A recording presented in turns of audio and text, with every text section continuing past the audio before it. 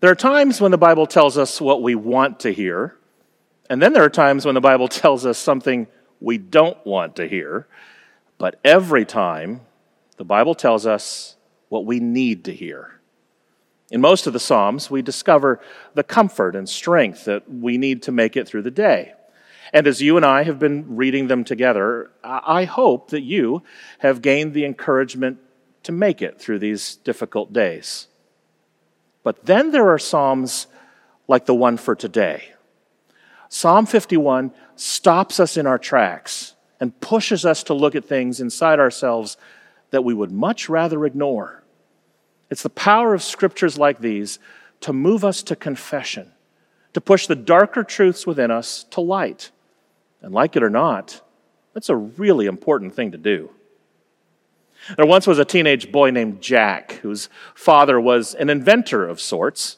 One day, Jack's dad came home with a robot that he had invented. It had the ability to detect when a person was lying and then administer an electrical shock to the person the moment they lied. The next day, Jack returned home late from school. So his dad asked him, "Son, why are you late today?" "Well, Dad," Jack answered, "we had extra classes today." "Is that right?" his dad said. "We'll just see about that." So his dad brought in the lie-detecting, electroshocking robot and set it up on the table and asked his son again, "Why were you late from school today?" Jack said with great hesitation, "We had extra classes today?" "Gah." Immediately, the robot zapped Jack with an electronic pulse. "Oh, okay. I went to my friend's house." His dad pressed further. "Oh, yeah? Which friend?" "David?" "Oh, okay. I went to my girlfriend's house." His dad shook his head. "Shame on you, son. When I was your age, I never used to visit another girl's house after school." To which the robot, you guessed it, turned to the dad. "Ow!" the father shrieked. At that point, the mother walked in, laughing hysterically at the sight of her husband and her son being zapped mercilessly by this piece of machinery. In between her laughing fits, the mother said to her husband, "It doesn't surprise me that he takes after you," she howled. "After all, he is your son." Do I even need to say? Yeah. In the middle of these beautiful, poetic, and comforting psalms, Psalm 51 comes to us like a lie-detecting robot, zapping those parts of our souls that we would much rather keep hidden from other people. Thank you very much. And to punctuate the power of this psalm, we remember the backstory behind it. Psalm 51 is one of the very few psalms where we have a very clear idea of what is happening in the background. We know the story. I mean, we read the story from 2 Samuel 11 back in March when we learned about what King David did. It involved Bathsheba and her husband Uriah. And the shock of it all is not just that there was adultery and murder. I mean, that's not surprising. Other people committed those sins in the Bible. The shock is that this is King David that we're talking about. He is hands down the most highly regarded king in the whole Old Testament. I mean, his predecessor Saul never had an affair. His successor Solomon never committed murder. But the great King David, the one who was glorified above them all, committed some of the most harmful and most violent sins in the whole Bible. I think it's the Bible's way of saying that none of us, not even the most pious appearing among us, is impervious to sin, especially now during a pandemic when our moral compass may be compromised by anxiety or fatigue or the strain of facing the unknown. We are all susceptible to sin. When I was a youth, I heard a preacher once say that there are 4 conditions in which we find ourselves most susceptible to temptation. And they can be remembered with the acronym HALT, H-A-L-T. We are most prone to sin when we are hungry, angry, lonely, and tired.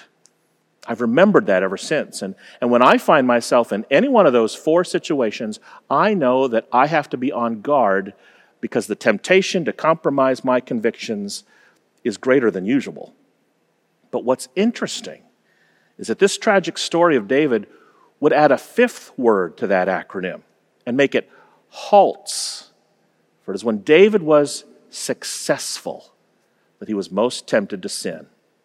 At the start of 2 Samuel 11, David and the Israelites had just conquered the mighty Aramean Empire, and we get the sense that David had reached a point where there was just no challenge anymore for him in conquering other people. When springtime rolled around, he didn't even bother leading the army to battle. He was so confident in their victory that he stayed home to rest on his laurels and enjoy the spoils of his victory, while his general Joab led the army instead. The biblical principle here is that just because things might be going well in your life, it does not mean that you can let your guard down in your daily battle against sin. In fact, you may be the kind of person that is most vulnerable when you are feeling most confident. That was David's problem.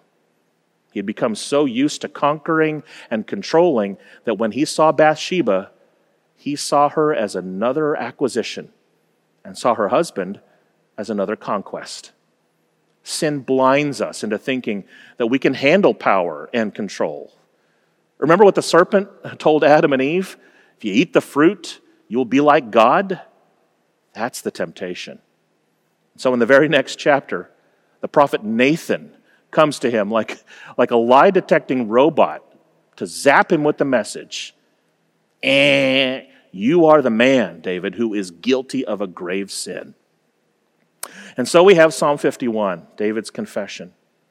You know, in a way, we're kind of left to wonder if we would even have Psalm 51 in our Bible if Nathan hadn't shown up. Would David have even confessed his sins if they were never brought to light? We might wonder that about David, but we do not have to wonder that about ourselves. This psalm invites you to a preemptive confessional, to come clean before God and others before your sins come to light. And you might even use these words as a template for your own confession. Say something like, God, I know my sins. Have mercy on me. Wash me, cleanse me, create a new heart in me. You know, whenever you see the word heart in the Bible, remember that the ancient world understood the heart as encompassing the whole of a person's being.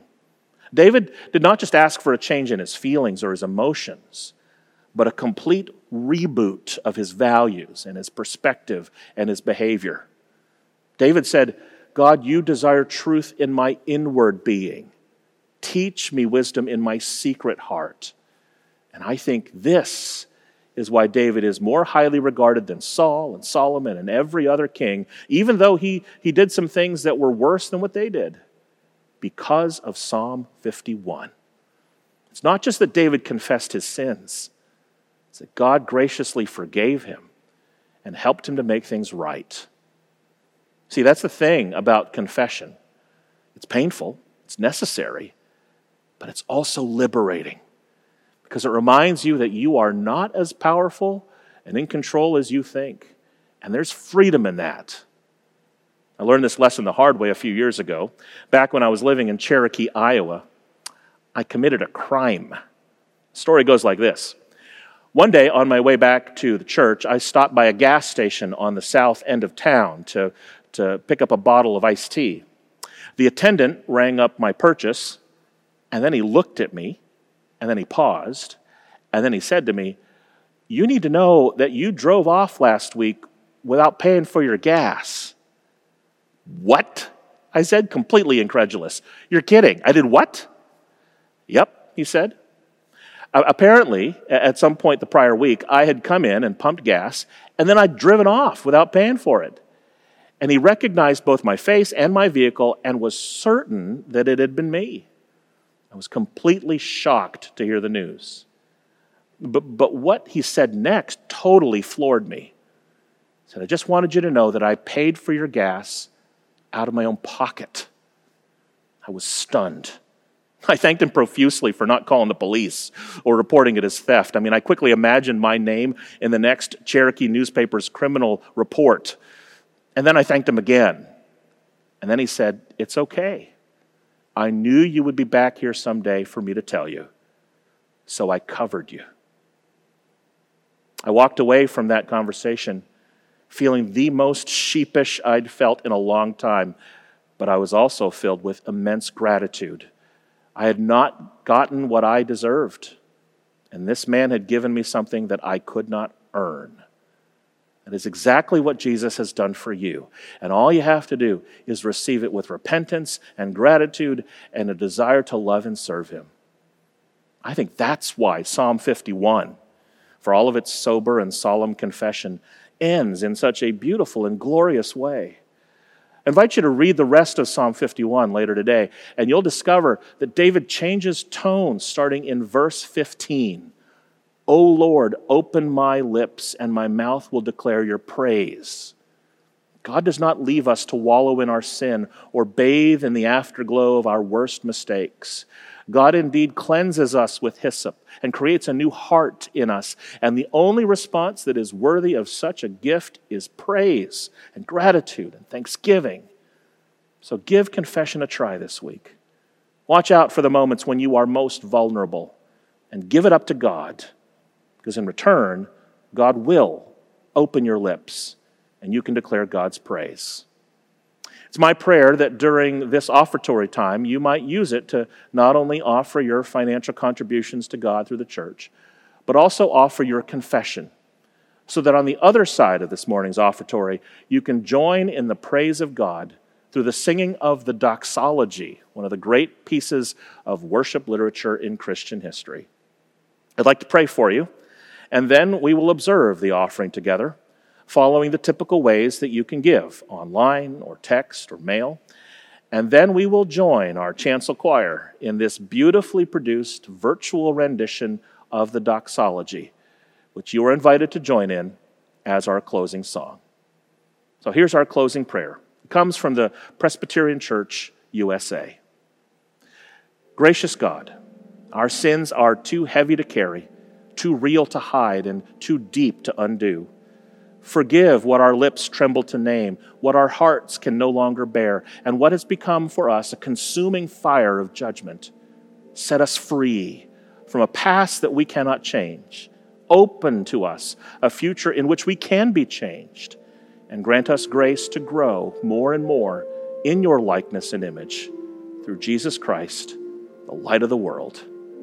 Amen.